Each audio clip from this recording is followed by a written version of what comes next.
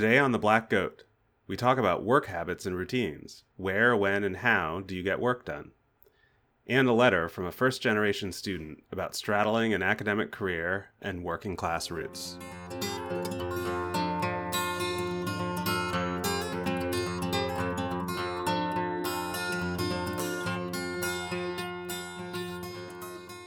Hi, everybody, and welcome to The Black Goat. My name is Sanjay Srivastava. I'm here with Samin Vazir and Alexa Tullett. Maybe you should tell us about Hugo, Samin. Yeah, well, I was just telling you guys, it's been crazy how much he's changed in the last year. So I got him a year ago and he was 2. And he was like so unregulated. Like he just immediately, if you started like playing with him, he would just start chewing on you and just super hyper. And now he's like a normal dog, and just in a year, it's amazing. I don't know how much of it is like not being in a shelter anymore or just getting older or whatever, but it's so cool to now have this like sweet dog who'll just come and like lay next to me and all this stuff. So like he's been sleeping in a crate every night since I've had him, but right now I have a bunch of people staying at my house, so I'm sleeping on the couch in the living room. And so I thought, oh, well, I'll let him out of his crate and see if he'll like sleep calmly near me. And yeah, he's like sleeps on the floor, then he gets on the bed with me, then he goes back to the floor, and yeah, it's just so cool that like a year ago, if I had let him out of his crate while I was sleeping, he would have done so much damage. And it's kind of fun to watch him grow up. Mm-hmm. It's cool. I remember when Bear had died and you were thinking about getting another dog, and there was this article, I think you might have posted it on social media or something, about like the joys of like a large lazy dog. Yeah. And I remember you were kind of saying like you could really connect with that, and then you got Hugo and he was this like large, completely hyper nutso dog. Yeah. And I was like, oh, temperament, just but it's not, it sounds like it's not temperament. It was age, or it was something. Yeah. I think it might have been that he basically lived in a shelter his whole life, and so when he had this freedom and interactions and all this stuff, I think he just couldn't control himself. And you still see signs of that sometimes. If you get him really hyper, he can't control himself again. But yeah, it's really cool to see him mellow out so much. That's cool. And it's also interesting how different he is than my last dog. He's way more he's way more affectionate and like follows me around. And I mean, it's kind of known about the breeds. Like my last dog was a Great Pyrenees, who's more of a guard dog, and he's probably part Newfoundland and part Border Collie, and so they're more attachy. So like my last dog was more avoidant like me, and Hugo's more like securely attached. Mm-hmm. So there is this idea in attachment theory about how like you can be like earned secure, like if you're avoidant or preoccupied, but then you're in like a stable relationship with a secure person, you become more secure. Is that happening to you? Yeah, Are you becoming more secure? That might be. Yeah. I still don't say I love him. No, definitely not. I can't do that. Not gonna happen. I saw a dog that I would like to have the other day. It was like a bulldog of some kind. And it does this thing, which I think there's a term for it, and I think the term is called sploot, where, have you guys heard this term? Is it the nose thing? No. Oh. Okay, I could be wrong about the term, but it's where I think like it's a different term, but yeah. Dogs lie down and then they like stick their legs out behind them. Oh, yeah. Like they're like lying on their belly, but their legs are sticking out. Oh my God, it's the best thing. A bulldog that lies down like that. That's what I want. I didn't know there was a name for that. Me neither. Yeah, when they're so silly. Their back paws are like sticking out, and so you can see the pads, and Yeah. It looks super uncomfortable. Yeah, it does. Why do they do that? Is it like a hot day and a cold floor kind of thing, or? I thought it was a puppy thing. Like usually they can do that when they're young, but then when they get older, that becomes uncomfortable. I thought, but I don't know. I think that like to me, the thing that's so great about it is that like bulldogs are already so like awkward looking, and then it's such a like an awkward pose. Yeah, it just great combo. Well, should we do our letter of the week? I want to say one more thing about funny dog things. On Mother's Day, I didn't get my mom anything, but I was like, Mom, I have this funny video I saw on Twitter. Some of you have probably seen it, like the one where the dog like the older dog takes the little puppy off the couch and then gets on the couch instead. Anyway, it's very cute. And my mom loved it so much, she watched it like 10 times straight. And I was like, yes, I won Mother's Day with this silly dog video. That another thing something that should be a type of video on the internet is videos of people who are not aware of what's on the internet watching cool stuff on the internet for the first time. Like when my parents were here visiting, we were just like, somehow we ended up showing them like, I don't know, pet videos or something. Yeah. And they were like so delighted. They were like, this is amazing. These videos are hilarious. Yeah. But that's probably, like, I'm sure that's how I reacted the first few times I saw videos like that. Yeah, I totally. think we've gotten immune to it. We've become, the internet is full of great stuff. We've become habituated. Yeah. Okay, we can move on now. All right, so that means we're moving on to our letter. Is that right? Yep. Okay. Dear the Black Goat, I am a first-generation college student, which makes my experiences as both an undergraduate and a graduate student entirely novel to my family. As the years have gone by, I have become increasingly aware of the differences between my roots of where I come from and my career in academia. Despite trying to include my family in my work life and to inform them of the nature, successes, and struggles of the academic life throughout my last 6 years of graduate school, I still find that my family treats my career with a lack of respect. They often consider the academic life as though it is not really work. They talk down to me about my research and psychology more generally, and I receive unending and distinctly uninformed career advice about how to get an academic job. I want to be able to share my work with my family because I love what I do and it is such a large part of my life.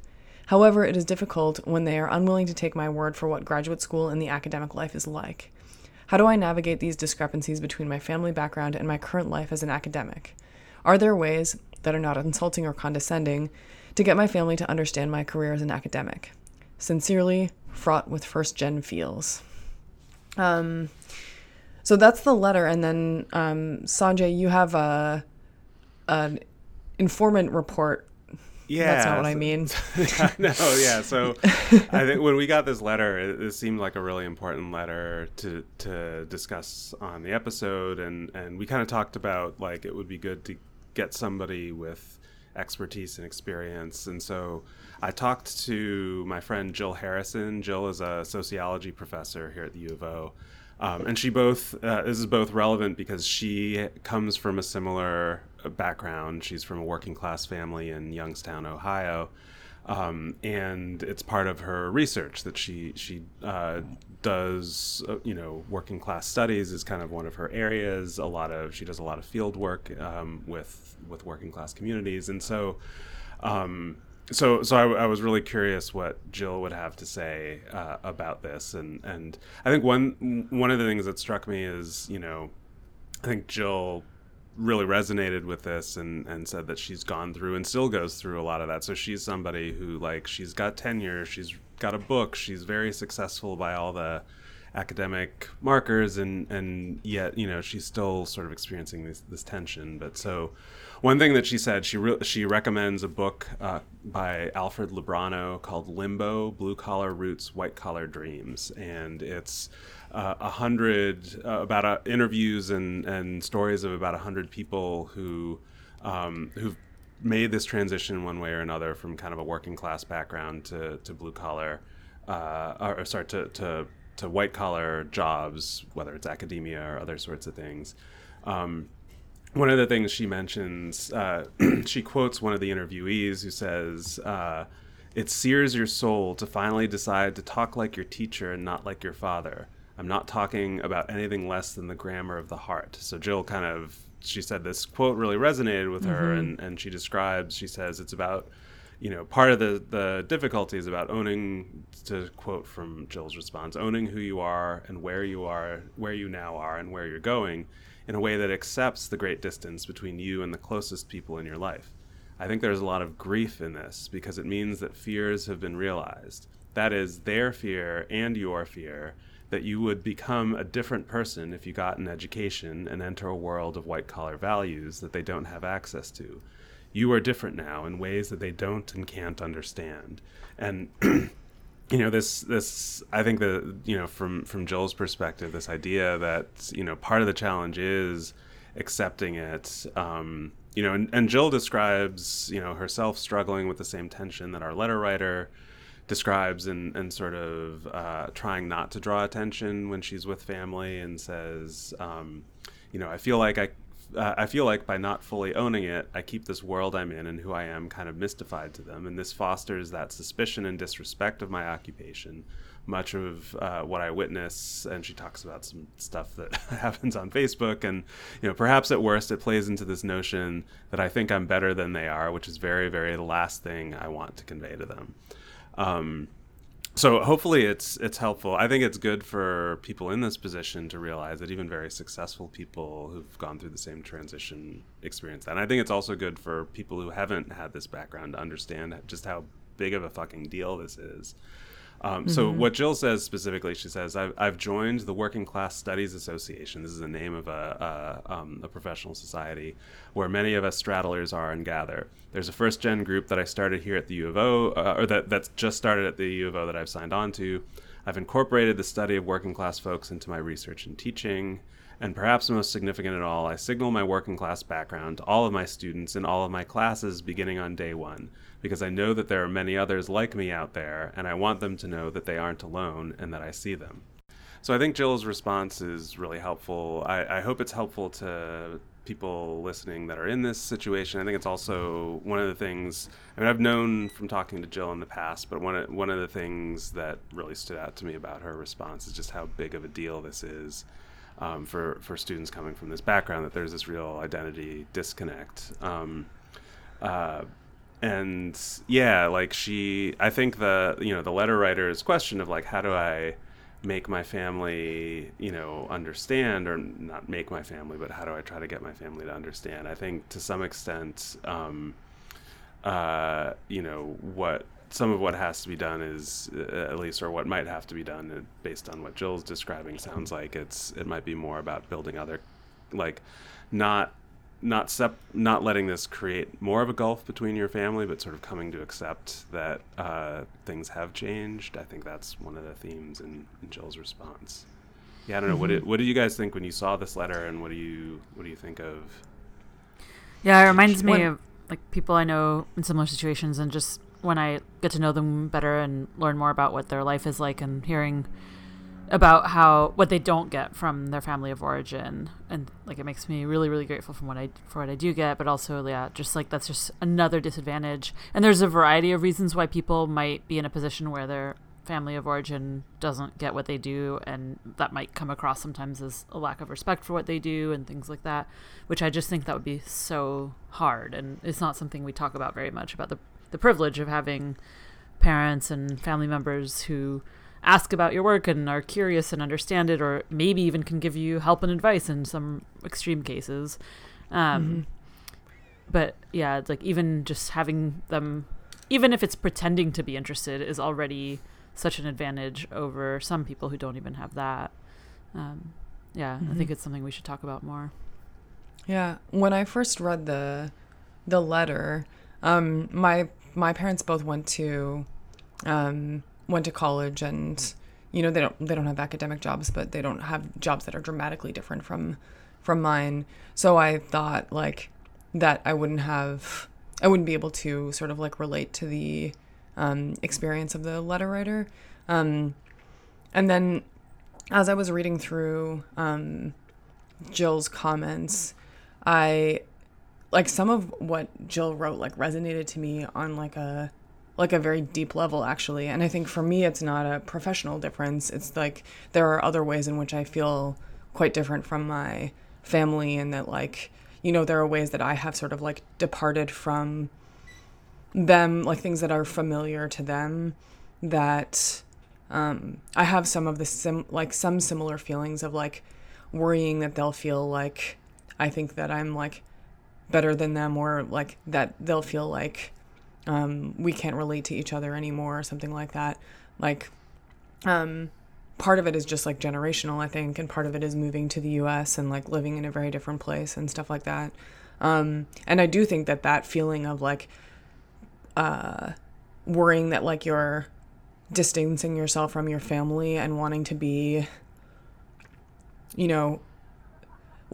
who you really are, while also like wanting to be familiar to your family, is a pretty tough tension to experience sometimes.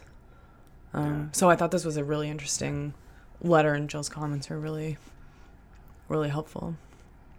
Yeah, and I think there's a way in which, you know, first generation students are not as visible. You know, that's a way of being different.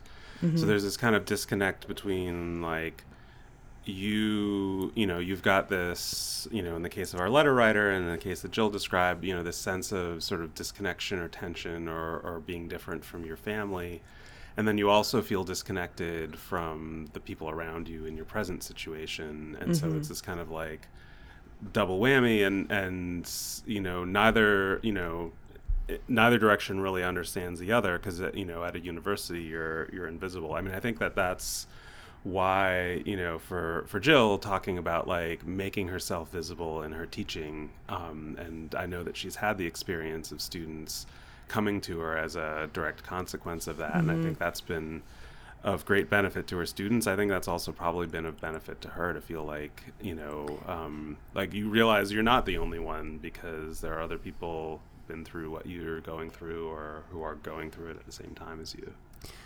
Yeah, I think it's really good for the rest of us to gain more awareness about these things. I think, like, I remember I was just having a conversation with someone about a grad student who's going to a conference and traveling internationally for the first time, and I was remembering, like, being a mentor to a grad student in a similar situation, and, like, the things you don't think about for someone who may never have even gotten on a plane before, or much less, you know, flown internationally, and then, like, the idea of, like, landing in another country and having to figure out how to get somewhere, and what if the worst case happens. Well, for me, if the worst case happens, I throw money at the problem. For a grad student who doesn't have a safety net, that's not a realistic option. So, like, the rest of us, I think, could also help by not taking those things for granted and being aware that there are people for whom a lot of academic experiences that are necessary in academia are going to be extremely unfamiliar, and they might be afraid to ask the questions they need to ask if everyone else is acting like this is completely familiar and everyone should know how to do this. Yeah, it's almost like I don't know if you'd call it like a reverse Dunning-Kruger or something, that like for the people that have the privileged background, it's like Dunning-Kruger, you don't know what you don't know, and this is almost like you don't know what you do know. Like you assume that people know, you know, students know that they can get certain kinds of help, or that they can ask for certain exceptions. I mean, this is something that I've done in my teaching, is to try to be more explicit about like exceptions and policies and things like that, because, you know, I don't want students who, you know, students who have advantaged backgrounds will just know because someone told them, oh yeah, your prof said that, but you can ask for an extension or you can do whatever. So like, put an extension policy on your syllabus or things like that. Even a lot of these small things, and I think that can contribute to the sense of like disconnection within academia, is people feeling like, look, everybody around me has this knowledge. People talk about like the hidden curriculum, right? Like people know all this stuff that I don't know, and so I feel even worse about things because of that. Yeah. And recognizing that, yeah, like I'm kind of similar to you, Alexa. Like my parents, you know, there's some level in which, yeah, they don't understand what it's like to be an academic, but they, you know, they both went to college, and it's a different sort. And they, even when they don't understand, they respect. They understand in a general sense what academia is about, and and I don't know that it's the case that like the letter writer or Jill that people disrespect, but I think there's a level of not. There's a level of sort of difference in understanding that's well, one thing feels like it runs deeper. Yeah, one thing the letter writer wrote about that kind of breaks my heart is like her family not believing her about what academic life is like, or what the job market is like, and stuff like that. And like my parents don't know what my life is like, but I'm so grateful. Like the other day, my mom texted me and said, "Do you have any news about the editorship you applied for?" And I'm like, she's trying so hard. I mean, in that case, she got it. Like that was exactly what was on my mind, and she asked exactly the right question. But even if it had been totally off base, like it's one of the ways in which you can show people that you love them and in which you can feel loved. And so it's heartbreaking to me that there are a lot of people who don't have that. It's not even about getting it, but about like feeling like it's a close enough thing that you can even try to ask questions. I think like when the gulf is too big that both sides feel like they can't even ask questions, or they don't even know where to start, or it's I think that's really alienating probably. Yeah, I think that's where the having people other people that can make up for that part. So of course you still have connections to your family that are important to you, but if that's not a thing that you can get from your family, then finding other ways to get that validation seem important. And for other people, realizing that amongst us are people who don't have that sort of easy support that some of us do. Yeah. Cool. Well, thank you very much to our letter writer, fraught with first-gen feels, as they sign themselves.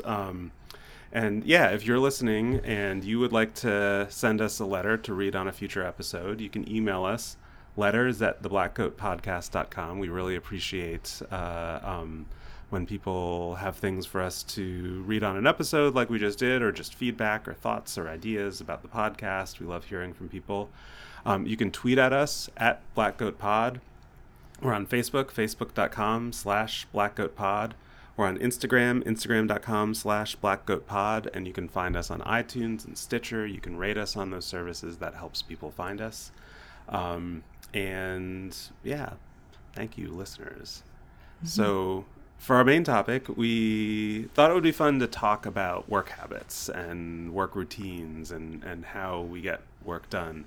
And Samin, you had kind of a sort of an interaction that kind of put this on your radar. You want to tell us about that? Yeah, I was talking to a grad student from Germany, and she's visiting, and she was talking about how it was surprising to her that we work from coffee shops so much in my research group and my colleagues and the grad students around me. It reminded me actually of, I have a collaborator in the Netherlands, and I went to visit him, and we were going to work together. And so we were going to his office to work every day, and I just can't work in such a quiet, professional environment. It's too hard for me. So after a few days, I was like, what if we went to a coffee shop and worked? So I went to a coffee shop, and we got there, and he was like, hold on, I should email the secretary of my department to tell them that I'm at the coffee shop and not in my office. And I was like, what? And he was like, well, I guess I don't have to, but it would be the nice thing to do. And I was just like, oh my God, I would have such a hard time with a job where even if he doesn't have to, where the norm is that you're supposed to be in your office most of the time, and if you're not, you should account for where you are, or I don't know. So it made me think about different work habits. Someone else in the conversation was saying she can only work from her office because she has a large monitor and blah blah, so she can't work from anywhere else. I think it's really interesting. I mean, it's kind of a self-knowledge question too, figuring out what works for you, figuring out what time of day you're most productive, and how to block off that time, and where to work, and all those things I think are really fascinating. I think it'd be interesting to talk about how we learn those things about ourselves, if we have learned them, or ways. I know other people who have really interesting approaches to this that are really different from mine. So I'd be curious to hear about different approaches we take or people we know take, and what works. Yeah. I have very different approaches. Right now it's the summer for me. Although I am teaching right now. So I have different routines in the summer than I do during the school year. And I think, so I'm probably pretty different than you, Samin. So I remember when I started graduate school, I basically didn't really have a routine. And because graduate school was so flexible, I'm probably contributing to the stereotypes about graduate students that our letter writer is now suffering from. But I would work when I had time, and then if people wanted to do social stuff, I would do that, and I didn't have a very structured work routine. And eventually I got to the point where I wasn't productive enough, and also it was too stressful. It was always I could be working. And I started to work on a much more sort of 9-to-5 schedule. And during the school year here now, that's basically what I do. Although I get in probably a little bit earlier than that. But yeah, I come to my office, and work a work day, most days during the regular year, except I spend, often I'll spend Friday mornings or something like that working at a coffee shop with my grad students. And partly it's because I really like working in my office. It's really quiet, and I can, have as much coffee as I want, and I don't know, have my all my stuff is here. Like I like it a lot. And also like I like having times that are devoted to work and times that are not. So I don't do like a lot of work from home. And then on the weekends I might work at a coffee shop, and that now like during the summer it's like a different story. I work from coffee shops all the time, and like I'm just like a little bit less structured about things. Yeah, I find that in terms of location between home, office, and Oh my coffee God, shop, home. for me, whichever one I've been working the least in lately seems to be the one. It's like I just need change. I need a change of routine. I need a change of scenery, and so, although home is a little different, home, and especially now, you know, my in terms of time, like when and what lengths and everything, I was similar to you, Alexa, in grad school, where like the grad school culture was like there was a bunch of night owls who would work all night long, and there were different people at, and, you know, it was just kind of you work whenever, wherever. And for me, the shift was becoming a parent, and you know, making a decision, one, that I was going to be involved in my kid's life, and that was a priority, and then sort of two, in that over and above kind of like being there for specific expectations, just realizing like being around at home when he was around was important. And in fact, you know, honestly, it's more important to me now than my job. Like you know, and this is something, I think this is often taken as like you either care about your family or you care about your work. And I was really lucky that my postdoc mentor, James Gross, he is one of the hardest workers I've ever witnessed. He works hours that, for me, the number of hours for me would be unsustainable. You know, but something that he always did, he had a family when I was doing my postdoc, still does, obviously, is that he would, you know, he had specific times when he was going to be home for his kids. And if we were having a meeting and it hit, you know, that time when he needs to leave to commute home to be there when his kids get home from you know, being in childcare, or, you know, whatever it was, we were done. And there was like no compromise. It was like, not in a really admirable way. It was like, okay, we're done. I got to get home. I got to be there for my kids. And he just built that into his routine. And so, that, you know, he was an example of someone who really sort of, I saw like, you know, he was incredibly productive at work, but his family was also incredibly important to him. And so I've you know, I've sort of taken at least some of that to heart. I you know, don't work the ungodly hours, but I'm like, yeah, time with family is really important to be protected. And what that's had the side effect of, I've become more of a 9-to-5 person.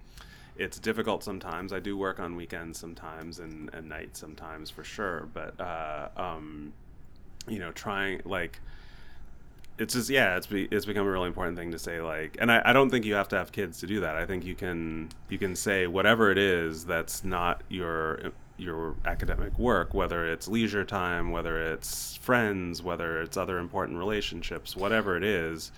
Yeah. You can decide, and some people can slot that in more flexibly, some don't. Well, but, yeah. I think having kids makes a really big difference. So actually, I feel like I'm the person who wants to be able to hang out with you and people like you who have kids. And so my approach to balancing work and my social life, which is a lot of my social life is with people who have kids or other obligations, is that I'm not going to have a routine. So then I'm like super flexible. If like one of my friends happens to be available for lunch, unless I have a meeting that was pre-established, I'll work around that and like take a few hours off from work to spend time with them.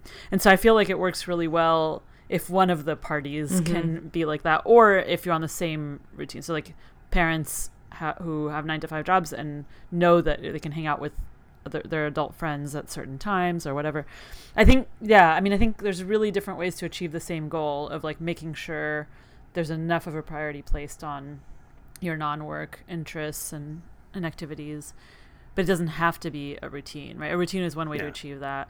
And another way to achieve that, what's worked for me is the opposite of a routine, is like to be really, really flexible. And I can afford to do that because I have so few non-flexible demands on my time that basically I can drop things for social opportunities that come up and make that up in the evening or on the weekend or whatever.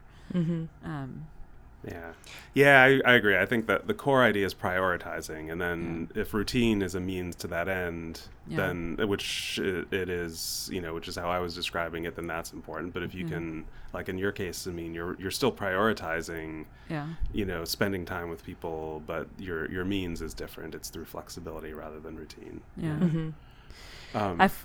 One thing I find really interesting is that some people, like Alexa, you were saying you like working in your office because it's so quiet, and like I cannot work in a quiet place. And one thing I've noticed is that I need people around so that I can ignore them.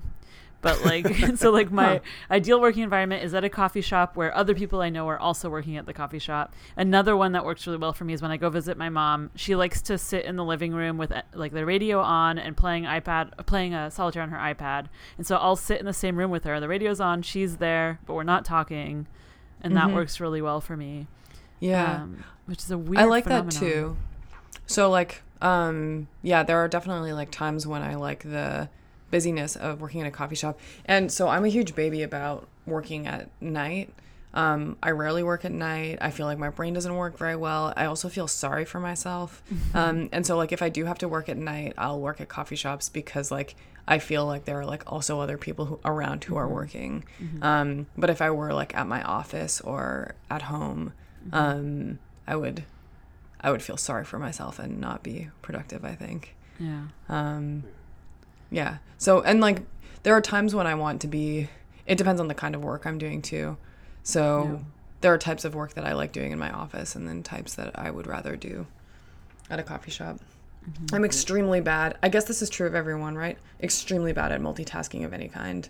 So like, I can't even listen to music and work.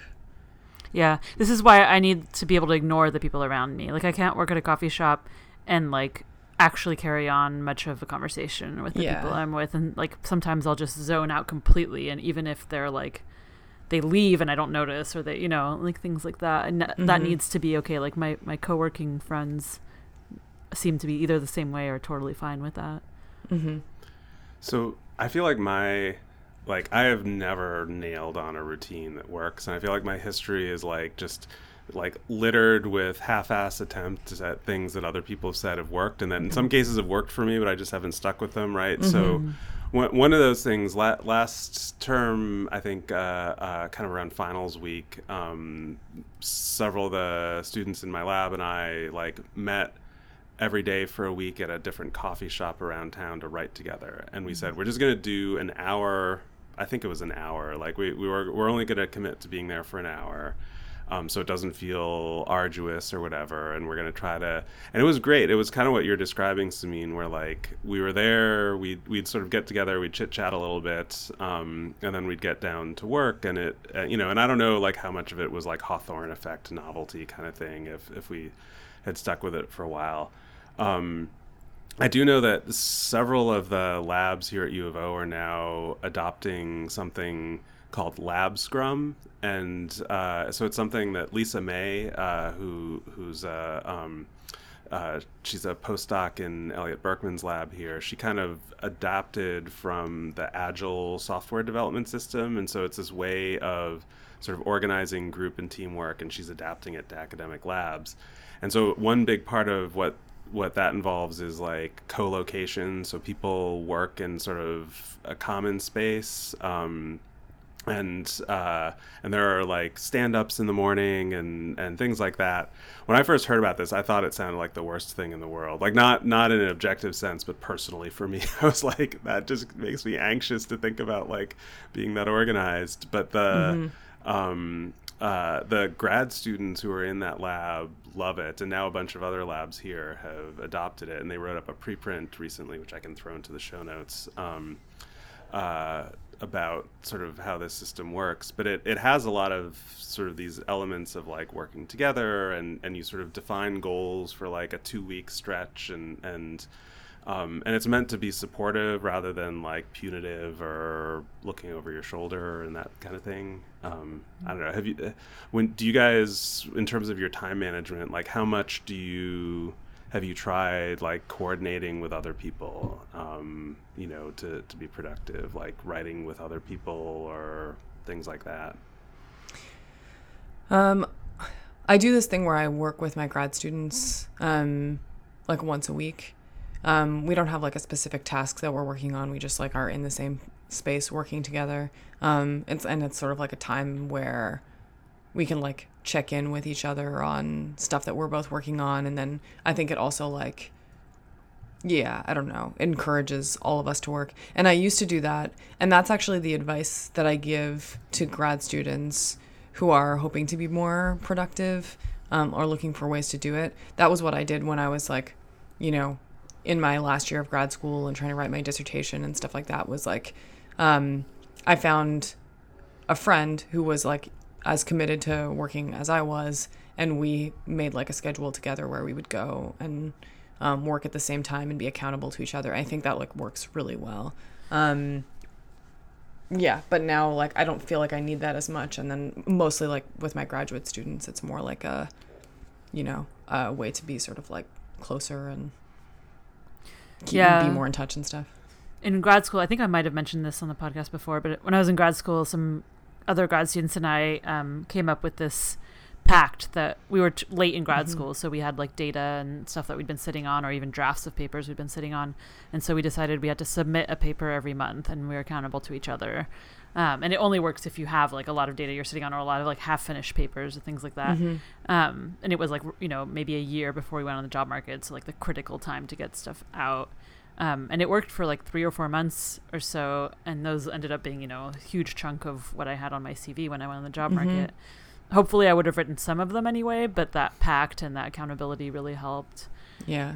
But now I don't do that so much anymore. It's more, now it's like my grad students might like schedule a co-working time with me if they're like, you really need to read this draft. I'll sit down next to you and work on something else while you do that. That occasionally comes to that. I try not to let it get that bad. But one thing, I mean, this might be obvious, but one thing I find helpful but also really, really hard is to protect larger chunks of time. Like if I only have an hour between meetings or something like that, I'm going to use that as an excuse not to do real work. Like I might reply to a few emails, but I might also just come hang out with my dog or something. So I've been trying to like put all the meetings on the same couple of days and then reserve like at least 3-hour stretches where I don't have other obligations, so I can work on things that where I really have to like, I can't just dip in and out. Yeah. But I find it so hard. Like I'll like plan chunks of time, but then if there's like, if it's at all inconvenient for someone else, if I protect that time, then I'll give it up. Like if I'm part of a 3-person group and they want to meet at that time, but they could meet another time, but it's kind of inconvenient or whatever. Like one thing I've never been good at is just saying, no, I'm actually committed to doing something else during that time. Because if my commitment is only with myself, it doesn't feel real. But I dated a guy who his mornings, I mean, he was a philosopher, so it was, they write books, and so it was more important that he have like really long stretches of time, so he just didn't meet with people before noon, and he considered that as inflexible of a commitment as like teaching or anything else, which is true. Like writing a book is a huge part of his job, he has to do it, but I always had a hard time doing that. So I'm curious if you guys have any good solutions or know of other people who have good solutions for like how to not let meetings break up all your days all the time, or how to protect larger chunks of time for deeper work. I'm like you, Samin. And actually this term, I've done this a couple times. This term, I like at the start of the term, I put in like blocks of time in my schedule that said writing.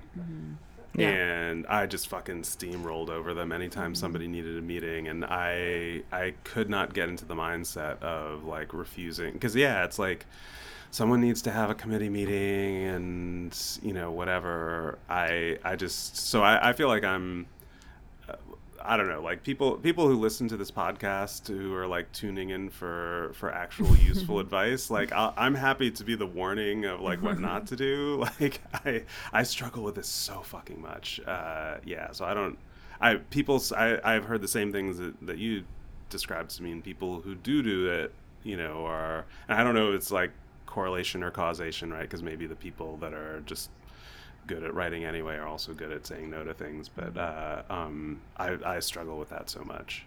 Alexa, do you like block out in advance protected time, or do you kind of how do you deal with that? I think I'm pretty similar to both of you. I think generally one thing that happens to work out, not because I'm good at saying no to things, is that like I think I like to work earlier than most people that I work with and also than my friends. And so like I usually have like a few hours in the morning where nobody really wants to meet with me or my friends like don't they're like no one has sent me a text message yet, and then like that's a time where I feel like I can get stuff done, but it's not because I'm good at protecting it. It's because it just happens to not align with other people's schedules. And for a while I was getting up really early, or at least what I think is really early. I would go to gym classes at 5:45 and then go to work. And then like I really like that time of day. I feel like I'm like on top of stuff and like nobody is there yet, and it feels very like peaceful and I feel productive. But the problem with that is that like then I need to go to bed at 9:00 and like I'm not really, I don't know, that sort of messes with my social life. Yeah. Maybe by making appointments to write with other people, then it is a commitment to someone else. And so that might make it easier to say no. Like, I really can't do a meeting at that time. That's a good point, yeah. Or, like, planning to go write. Like, sometimes, very rarely, but I've done this thing where I'll go write at a coffee shop in Sacramento, which is like a 25-minute drive away. Or if if I'm at my mom's for the weekend, then people can't ask for meetings with me. So there might be ways where it's not just up to me, or it's not, like, just my willpower to resist caving and accepting the meeting. How do you guys handle working when you're traveling or like visiting home or whatever? Do you do work in those situations? And like, so like when I visit my family, for instance, I think I change what I do every time. Usually I want to get some work done while I'm at home, but also it feels harder to do it, and I feel like I'm compromising time with them, blah, blah, blah. With my mom, it's easier because she lives driving distance away, so I can see her pretty often, so I don't feel bad. I'll tell her, like, I'll come for a 3-day weekend, but, like, Saturday I have to work up until 3 or something like that. And she goes to the YMCA every weekend morning anyway, so I know I have that time. I went to the YMCA with your mom. That's true. Yeah, she tries to get Zumba. me. You're the daughter she always wanted. Yeah, right. Your mom at Zumba is like a very, very uplifting thing to see. That's crazy because that's not her personality outside of Zumba. Yeah, it was very surprising to me. Yeah. And with traveling, so I have this mentality of like either it's a work day or it's not a work day. So when I'm traveling, if I'm traveling long enough and have enough gaps in my schedule that I can set aside an entire day to work, then I work when I'm traveling. But if it would have to be worked in around other things, and like, you know, I have a 2-hour break here or there, I'm not going to get any real work done during that time. So I often end up not doing any work that's not related to the travel, like writing or things like that when I'm traveling, which is a problem. I have this like mentality, like things are very black and white for me. Like either like it's either a meeting day or not a meeting day, or it's either a socializing day or not. Like I can't quite do a little bit of everything or a little bit of even two things in one day, except if the socializing is like after 4 or 5 p.m. Then it can be both a work day and a socializing day. But if I have like meetings or social events or things like that breaking up my daytime hours, then that day is completely shot. There's no way I'm getting real work done. I'm really bad at like doing a little bit of each. Yeah, I mean, my sort of travel is kind of in 3 bins. So there's like visiting family travel, and there it's usually, if it's a longer trip, then I'll try to work in some, like, you know, some afternoons or some days or whatever. If it's a shorter trip than not. Then there's the like vacation bin where I try really, you know, where it's I try really hard not to have work to do or to bring with me.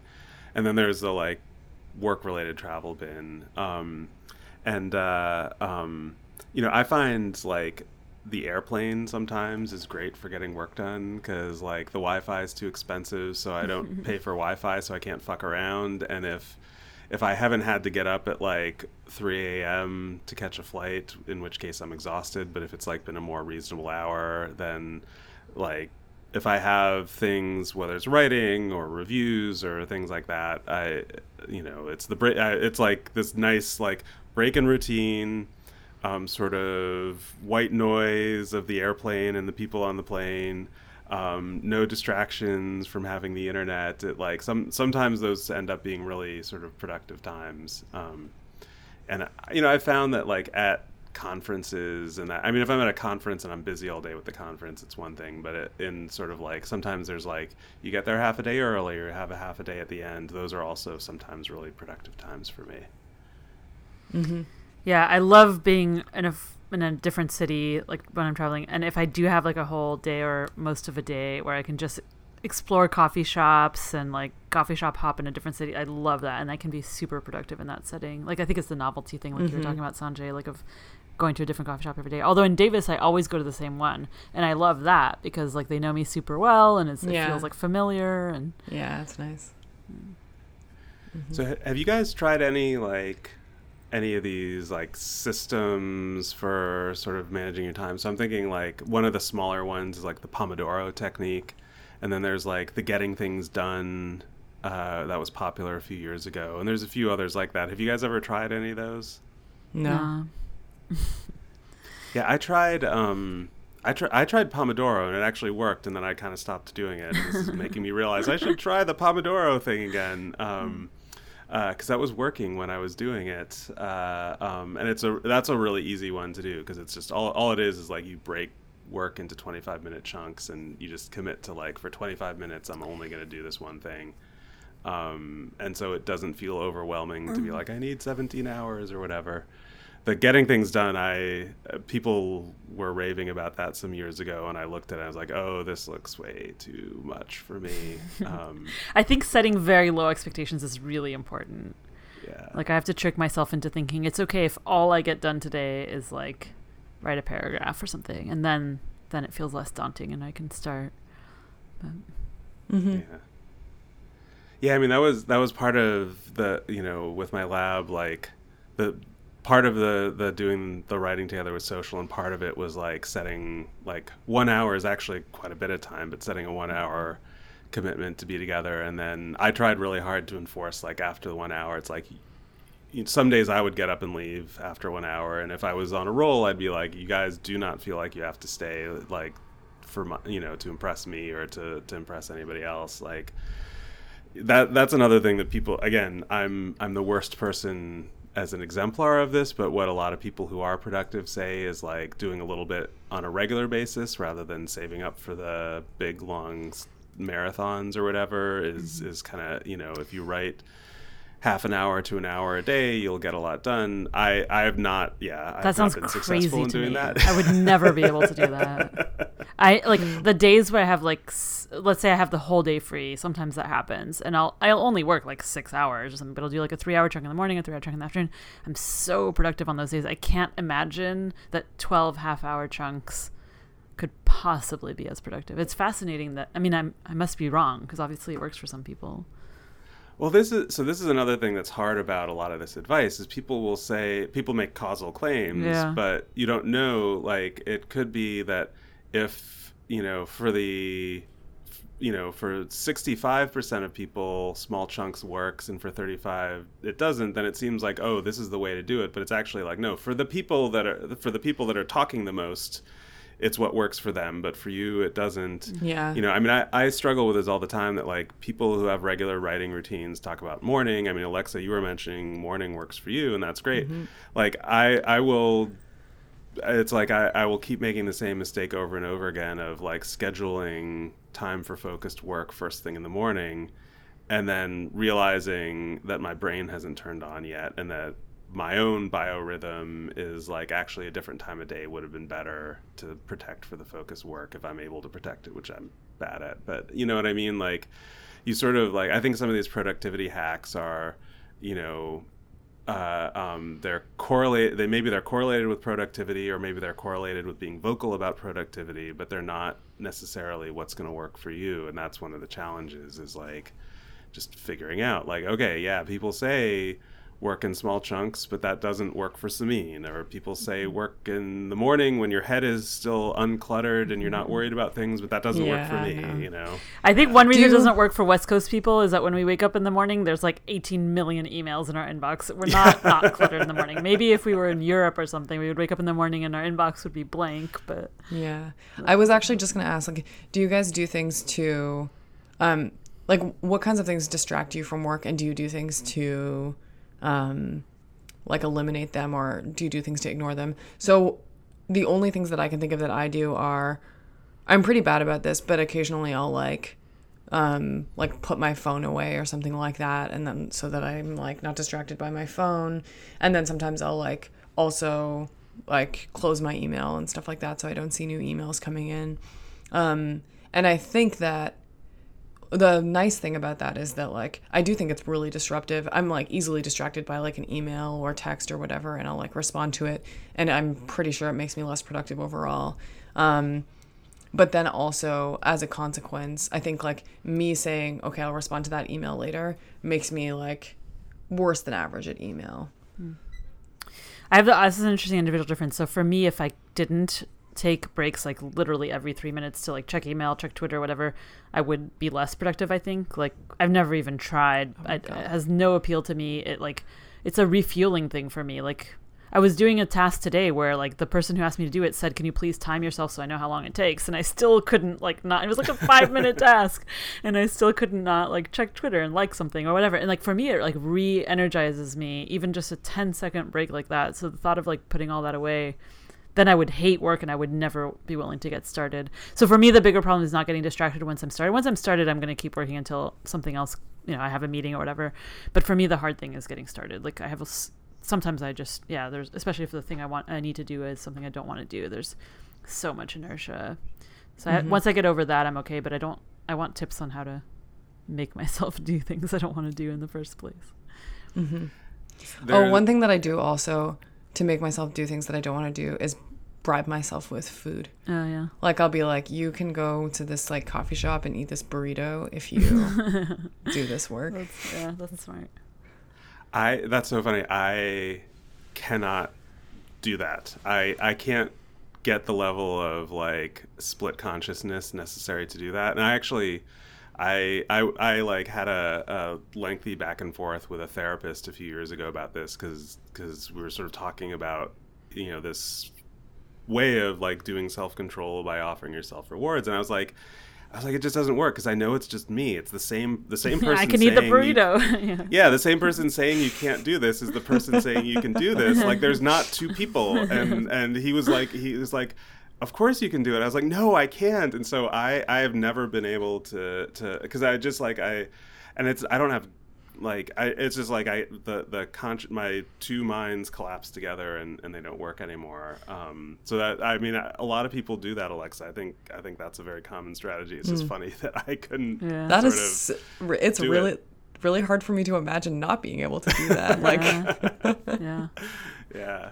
So one thing that I do have, and I don't use it as much as I should, but I have an app on my computer. It's a Mac app, but there's PC versions as well, called Self-Control. Yeah, right. And you can